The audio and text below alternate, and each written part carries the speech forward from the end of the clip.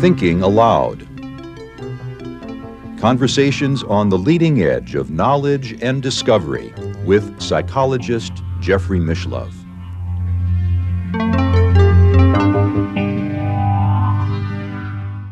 Hello and welcome. I'm Jeffrey Mishlove. Today we'll be exploring the topic of dream time.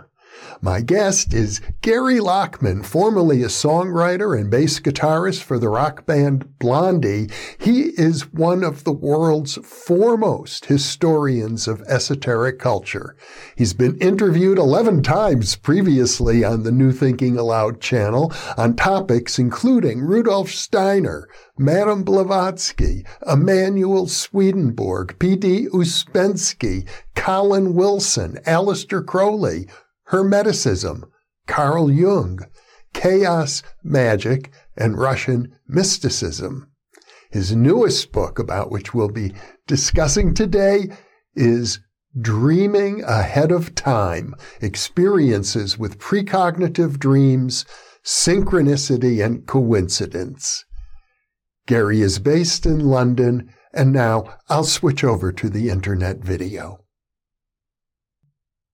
Welcome, Gary. What a pleasure to be with you again after a pause of about a year. Yes, I'm very happy to be back on the show, Jeffrey. Thank you very much. You took advantage of the pandemic to write yet another book about your own personal experiences with precognitive dreaming, which I know is a long-standing interest of yours, even, I think, going back to your days as a musician. Yes, this is a very personal new book for me, and it is fundamentally about these strange future dreams that I started recording in 1980. But even before then, as you mentioned, that was in my musician days. But in the beginning of my musician days, when I was playing in Blondie, I wrote a song called "The Mobius Touched by Your Presence, Dear," which was about sort of mutual dreams, shared dreaming I was having with my girlfriend at the time, and telepathic sort of experiences. And this book starts, or say the beginning of the book starts kind of at like the next kind of step in that, when I started basically recording my dreams all the time and discovering that actually bits and pieces of the future started turning up in them. And one of the things you point out is that you're in effect repeating an experiment that was very famous going back to the 1920s. Yes. How this all happened was, I say in the book, and as I've said in other books and in other interviews, I got interested in all this stuff that I write about now, or have been writing about for quite some time. When I was living in New York, playing in the then absolutely unknown Blondie in the mid-1970s, and I was living on the Bowery with Debbie Harry and Chris Stein, singer and guitarist, and I got into all the stuff I'm writing about now then. There was a milieu where people were interested in Aleister Crowley and magic and all that, and it was also a kind of renaissance in terms of publishing, because there was lots and lots of out of print or public domain books that were coming out, and so they were available in cheap editions, and so I just totally plunged into it. And in the midst of all that, one of the things that happened was I was on tour, sort of the first Blondie tour of the States. My girlfriend and I at the time, we discovered that we sort of sharing similar elements in dreams, and then when we wanted to call each other, we wound up doing it. And it was like, it wasn't, we didn't have mobile phones back then. So it was like you had to go out of your way, to go to the phone box to make a call, or at the hotel and all this kind of thing. So when I came back from that tour, I wrote a song, Mobius Touched by Your Presence, Dear, and then it became a big hit here back in the day, a long time ago. And then subsequent to that, I kept reading and reading and reading. One of the books I read was a book called An Experiment with Time, that came out, as you say, in the 1920s, and it was by a fellow named J.W. Dunn, who was not an occultist, wasn't a mystic, not a psychologist. He was an aeronautic engineer, but he discovered just by chance that he dreamed the future. He recorded his dreams. This is how he tells it in this book, is that he had a dream in which he was arguing with somebody about what time it was. And he said it was 4:30, and the fellow in the dream said, no, it wasn't. And he said, yes, it is, and I'll prove it. And he went into his pocket and pulled out his pocket watch, and the pocket watch said it was 4:30. And then he woke up. And then he wondered, oh, gee, I had this strange dream. I wonder, blah, blah, blah. So he went over, he looked for his watch, and he picked his watch up. This is back in this old pocket watch. This is like 1890s or something like that. And this is like, he's writing about it many years after it happened. His watch in that time, waking life, said 4:30. He thought that it had stopped earlier in the day, and he had forgot to wind it. So he wound it then, thinking, well, when I get up, I'll have to fix it to the right time. Went back to sleep. When he woke up, picked up his watch, lo and behold, it was at the right time. So in his dream, he told somebody it was 4:30. He woke up, it was 4:30. His watch had stopped at 4:30 because when he wound it, it was the right time when he woke up. So Dunn thought, oh, that's odd. And then he had other dreams. He dreamt of seeing soldiers from the Boer War. This is, again, back in that time, marching up from the South Africa up towards Cairo, up towards the north. And he encountered them, and he said something like, why would you guys do something like this? And they explained, well, this is what we're doing. We're coming from the south up to the north. And then the next day, he read in the newspaper about, from the Cape to Cairo, this famous expedition, which is exactly what the soldiers in his dream were telling him were doing. And then the most famous or the most striking dream that Dunn had was he dreamt that he was on an island, and fissures were opening up and steam was coming out. He realized there was going to be a volcanic eruption, and he was trying to get the French officials who were running the island, to pay attention to him because they had to get everybody off the island, and so on and so on. And then he later realized that he had dreamt what he had read in the newspaper about the island of Martinique that had, exploded in the famous, Krakatoa-like, as we would say today, volcanic explosion. And the interesting thing that Dunn came to see was that he wasn't like hovering over the future, like Nostradamus or Blackwell predicts or something like that. It was his specific future, what he would see in the newspaper. And that was the odd thing for him. And then he came to understand that first he thought this was some strange thing that happened to him. He thought he had some weird anomaly. But then by chance he discovered that others had the same phenomena happening. And he realized that this was something that's actually common to our experience. And then he developed a strange philosophy about it called serialism that we can take or leave. But that was my kind of starting point. He said, this happens to everybody, really, and don't take my word for it. Record your dreams. And I did, and lo and behold, he was right. As I recall, and correct me if I'm wrong, he also tried to match dreams with past events, which many people think dreams are a way we digest the past. And he found that the dreams were just as good at predicting future events as they were at describing past events. It was about equal. Well, yeah, see, he developed this notion called serialism, and these different sort of times. There's time 1, time 2, time 3. Unfortunately, it winds up into an unending kind of, infinite regress, and he has to actually call in some kind of ultimate observer and that kind of thing, which is not particularly satisfying. But we don't have to really take, Dunn's serialism swallow it whole. We can just sort of, follow his example and write down our dreams. But the thing about the past and future is that time 1 is us every day, nose to the present, dealing with everything. And then there's a very palpable present. There's the past that does, earlier today, we weren't having this conversation, right? Later on this evening, it'll be over and we won't be having it. Okay. That's our everyday kind of experience. But in this time 2, that Dunn posits in the dream world, our consciousness, which is no longer anchored to the brain is fixed to the present moment. And he doesn't mention Bergson, but this is something that the philosopher Arne Bergson talked about too, and in a similar way.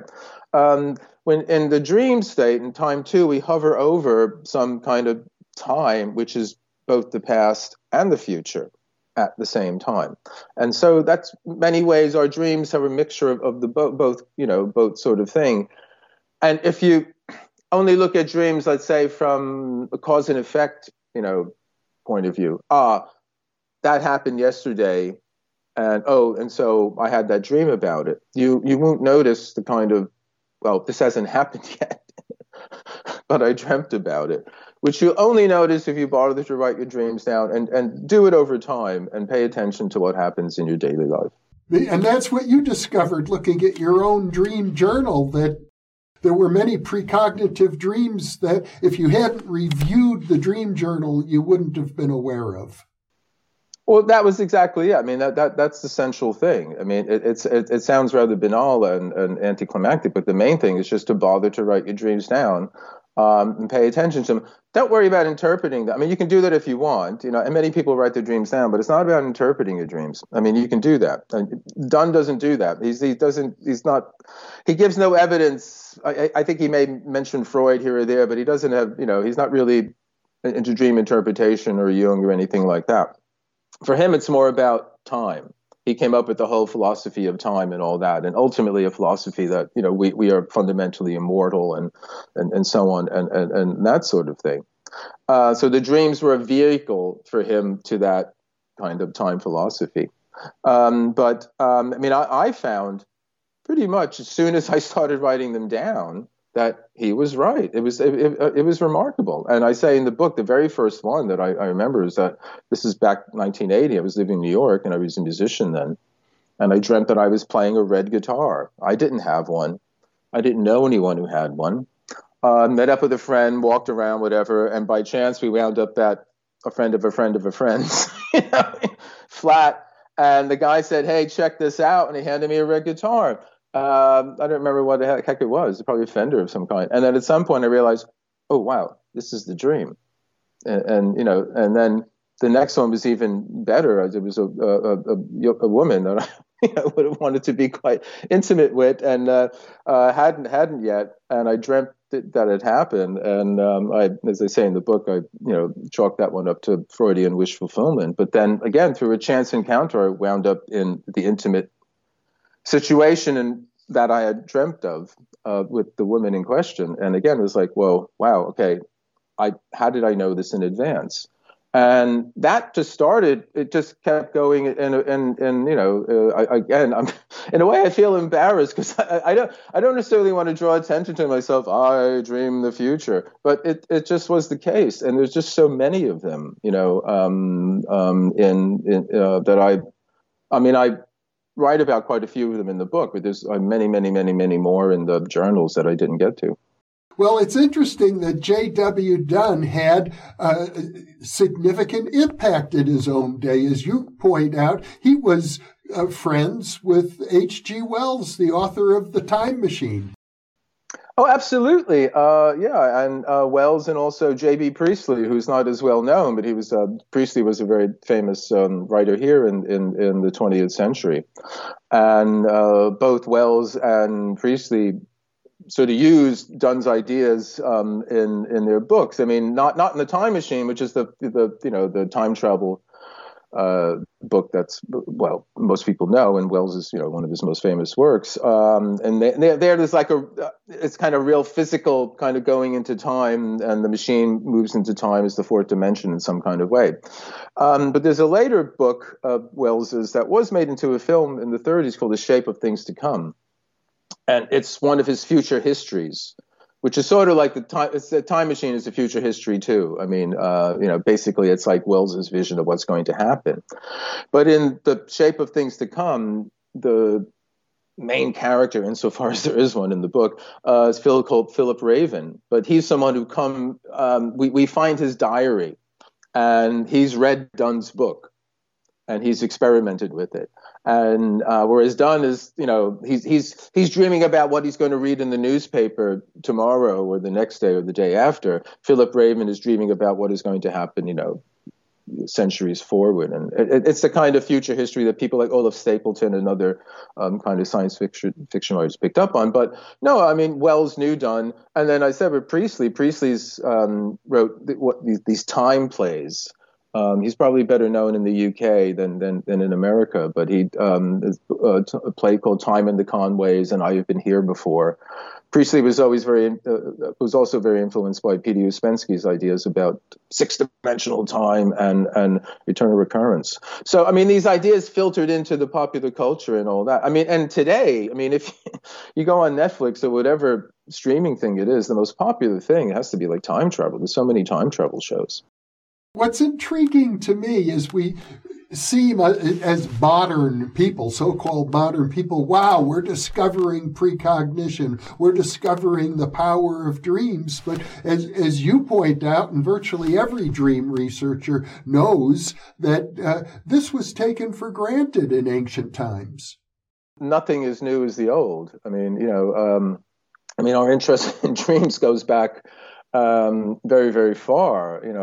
One of the interesting things I learned, although I've been reading about dreams, for a long time, already, but having to do sort of research for the book and focus on it, relearned or re-remembered is that, one of the earliest dreams, sort of collection of dreams, the Babylonian king Ashurbanipal goes back, ages and ages and ages. And among the dreams that were discovered among his libraries was also Gilgamesh, the earliest work of what we would call sort of literature in a very broad sense. And there's a real relation between the two. Literacy and dreaming come together in the sense that dreams, for the most part, are kind of these stories. They have characters, they have a narrative, there's a opening, there's a denouement, and things of that sort. Our interest in them is one of these things we've been fascinated with them ever since we can even think about them. And it's only fairly recently, like so many things, and you know this, Jeffrey, and your listeners do as well. Only fairly recently that the modern view is that, this is just, it's kind of nothing, just floats them and jets them of the brain, like getting rid of stuff. Or there's a German, phrase, Träumen sind Schaumen, like dreams are foam. Dreams are just kind of like bubbles of given off by the brain. And anyone who pays attention to their dreams, any length of time, and often, very soon into doing so, you realize there's an intelligence at work there. So it's not just kind of psychic rubbish we get rid of. Now, I want to go back to a point you made about Ashurbanipal, the Sumerian king, if I understand it. When they uncovered the records in his palace, they discovered that in addition to the legend of Gilgamesh, and correct me if I'm wrong, he had basically saved thousands of years of records of the dreams, and I assume dreams of previous kings. Oh, yeah. I mean, that was one of the things. There's a wonderful book by a Jungian psychologist, Anthony Stevens, called Primal Myth, if I'm not mistaken, where he goes into the history of dreams and history of dreaming. And he says that that's one of the earliest records of dreams were this cache of them found. And Ashurbanipal, who's I forget exactly what century, when he was 6 or 5 or something like that BC, he had collected from earlier, going back 2,000 years or something like that. So someone who basically, a very powerful person could do pretty much what they wanted. One of the things they wanted to do was hold on to these records of dreams going back for thousands of years. And I mean, I don't have to say, you have to be completely inured to the idea of any mystery of your own being to think that your dreams are just kind of psychic waste matter given off at different times. Not to say we know exactly what they are, but there's certainly something more than that. Well, and you find, of course, in the Bible, Joseph and his dreams, the idea that dreams are precognitive. It was sort of part and parcel of one of the reasons they wanted to save these dreams. Well, this was the thing. It was the whole idea that there was some knowledge, some wisdom, some information, as we would say today, that could be imparted in the dream, or was imparted in the dream, that wasn't immediately available, and not always immediately available to the dreamer. And hence, Joseph interpreting Pharaoh's dream.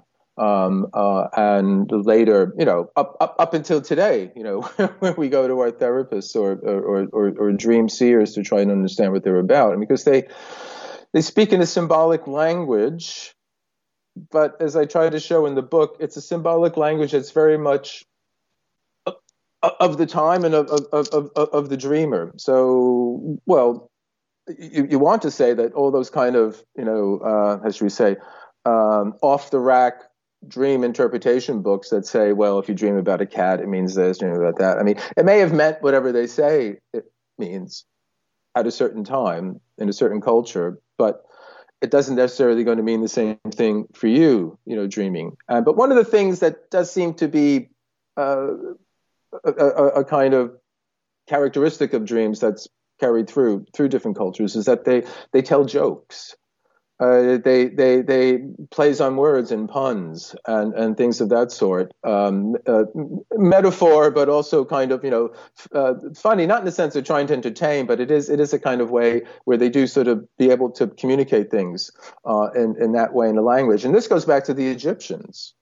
And this was something that, in many ways, one of the things I point out in the book, what I discovered in doing the reading, is that some of the ways the Egyptians looked at dreams is some of the way Freud looked at them in the same way. And Freud, wrote famously about, wit and humor and the unconscious and all that.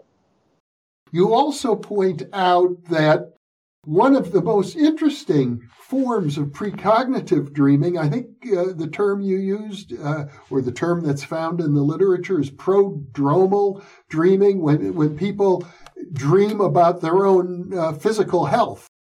Yeah, this was something, again, practiced by the ancients. Your dreams could sort of foretell or show in advance changes in your health in some way. And this would be, again, it's a kind of precognitive dream. The doctor, the physician, would be able to, well, much like the therapist, where it's not maybe not so much your physical health, but your psychological one. Oh, if you're good at it, you have these dreams, and they may tell in advance what's on its way.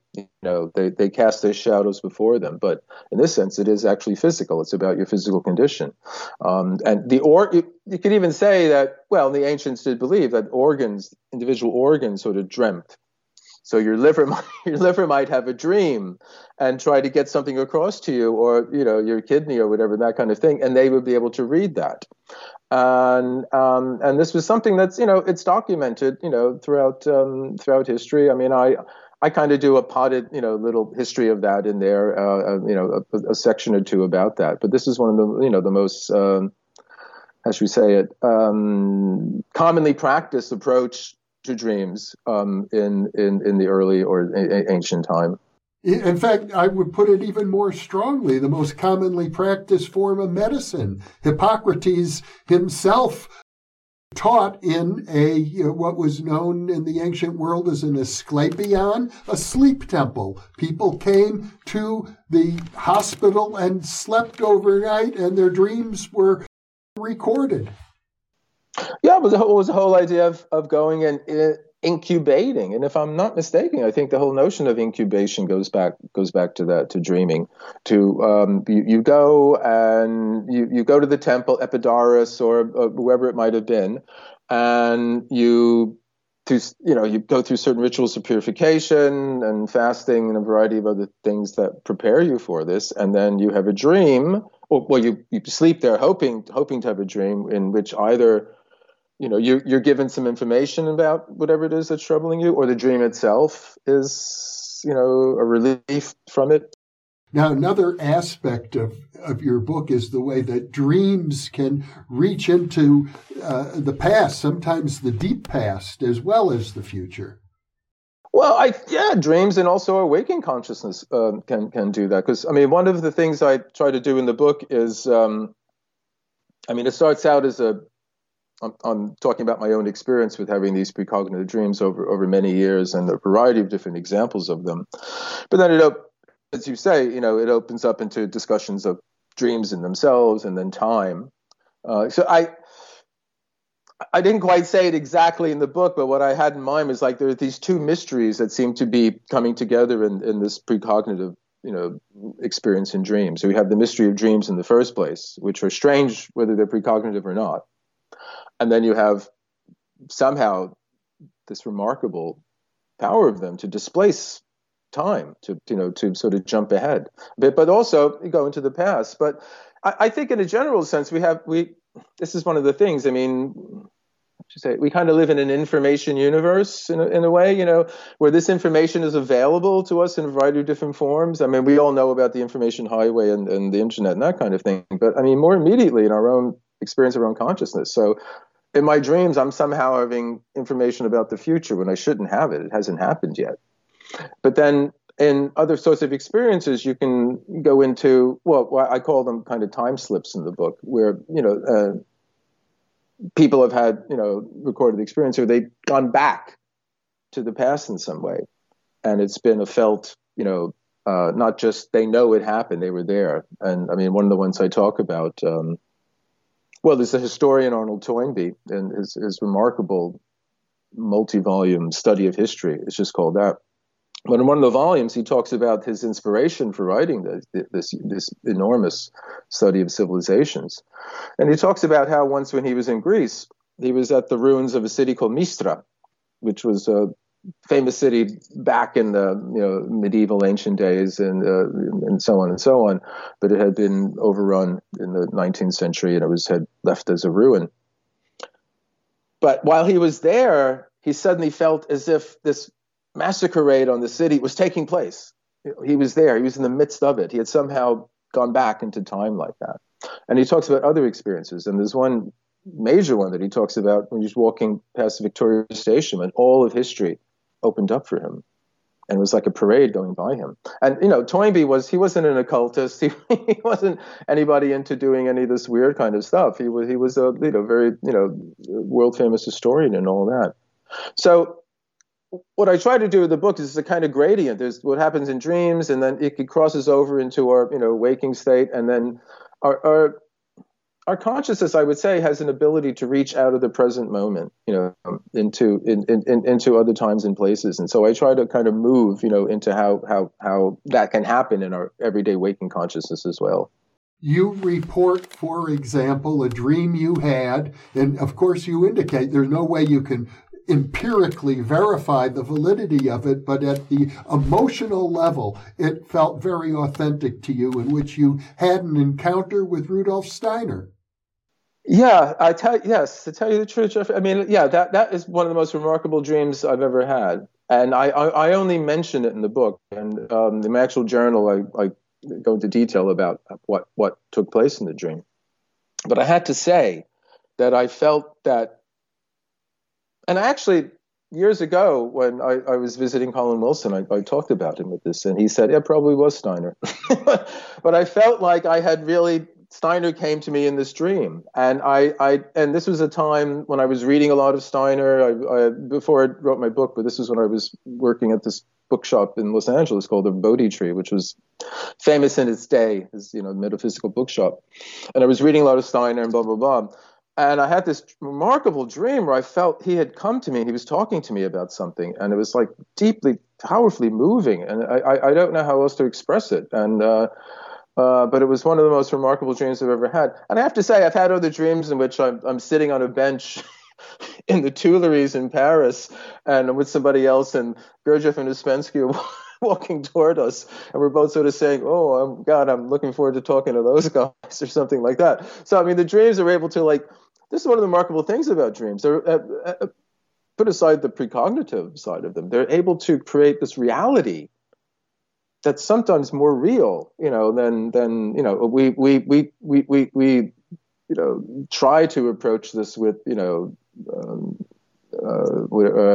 virtual reality and HD TV and all that. But I've had dreams in which I call it the crackle of reality. It's like I could reach out and kind of grip it, and see the creases. So, I mean, what is that about? Why do we have brains? Forget about all the occult, mystical stuff. Why do you have a brain that can do something like that? And if it can, in sleep, create a reality that is just so remarkably strange, but at the same time real, what does it say about, the world that we say to be, this is the real one right now? Gary, in our previous interviews, I know you have paid a lot of attention to the hypnagogic state, that sort of twilight state, right in between waking and sleeping, or waking and dreaming, and the importance of that state for many of the great mystics about whom you've written. Yeah, I mean, the hypnagogic state seems to be one in which a variety of different paranormal, parapsychological, mystical, esoteric sorts of experiences take place. And as you say, many of the greats people have written about, like Jung or Steiner or Swedenborg or Ouspensky, were practice hypnagogues. And hypnagogic, it's a word is made of two, Greek words. Hypnos is sleep, and gogos is the guide that takes you into sleep.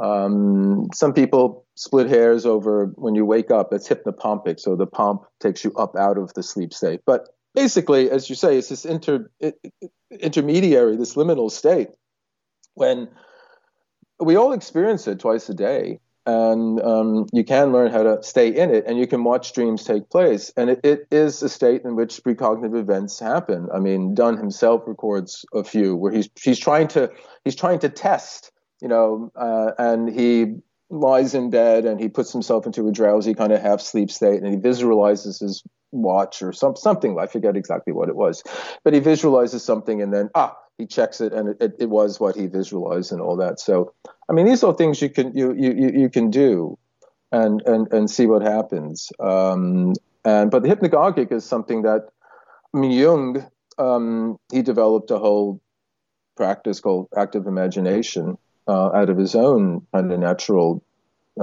capacity for hypnagogia. And if you know his story, when he went through the breakup with Freud, he plunged into this, strange world of his unconscious and the archetypes and all that. He was having these waking dreams. And Swedenborg apparently was able to stay in that state for hours at an end. And it was in that state that he went to his journeys to heaven and hell and all of that sort of thing. So the power of dreams can be accessed in different ways through journaling and through the practice of hypnagogia by the conscious mind. Oh, absolutely. I mean, that's the thing. It's, in a way, it's always there too. How should we say it? I mean, if you want to think of it sort of, I mean, we're like this all the time, looking out that way. And, we never see the back of our heads, put it that way. And if you want to think of the back of our heads as the unconscious, or the place where dreams come from, or all that activity is going on, that's sort of what we're trying to do in a way. And I would say it's our job, in the sense that we're the conscious ego. We can understand what we need to do. All that it's there all the time. It's accessible all the time. You have to pay attention to it. And again, this is one of the things I found, is that, I shouldn't even say it, because it's more of a who than an it or a what, in some way. It's hard to talk about it in the language we have. We talk about the unconscious, but whatever it is that one engages with when you do this, it's intelligent. And as I say in the book, again, one of the things I talk about in the book is my experiences with synchronicity as well. And with the I Ching. And just to say, I mean, the same sort of intelligence I found in dreams is the intelligence I found when, working with the I Ching, where how a book written, I don't know how many centuries ago, and a random throw of a coins can communicate to me something that's actually intelligent and apropos, not just broadly, oh yeah, that applies to everything, but very much spot on, as they say here. I don't know, but it does, and it has enough times for me to recognize that something's at work there. And I would say it's the same kind of intelligence that's at work in dreams. There are a number of mysteries here: the mystery of dreams, the mystery of the very nature of intelligence, the mystery of time. Gary, this has been a delightful conversation. I'm thrilled to be able to bring you back once again to the New Thinking Aloud audience, and I'm very happy to let our viewers know that you and I plan a follow-up interview where we'll go into more depth about the nature of time itself and I think that will also include the more discussions about Jungian synchronicity and how it intersects with the nature of time. Oh, absolutely. And I very much look forward to that. Well, thank you very much for being with me today, Gary. Once again, my pleasure, Jeffrey, and I look forward to following up. And for those of you listening or watching, thank you for being with us. Thank you.